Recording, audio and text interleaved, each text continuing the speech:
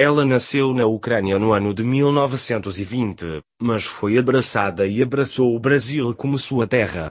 Clarice Lispector é um dos primeiros nomes que vem à cabeça de qualquer amante de literatura quando pensamos em romance, sentimentos, ser em profundidade.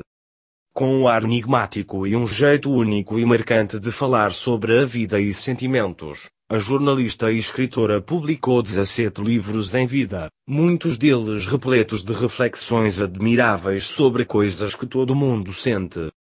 Confira agora 10 frases de Clarice Lispector. Frase 1. Renda-se, como eu me rendi. Mergulhe no que você não conhece como eu mergulhei. Não se preocupe em entender, viver ultrapassa qualquer entendimento. Frase 2. Vida é o desejo de continuar vivendo e viva é aquela coisa que vai morrer.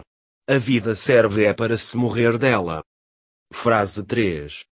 Como é que se explica que meu maior medo seja exatamente em relação a ser? E no entanto não há outro caminho? Frase 4. Se você se sente infeliz agora, tome alguma providência agora, pois só na sequência dos agoras é que você existe. Frase 5.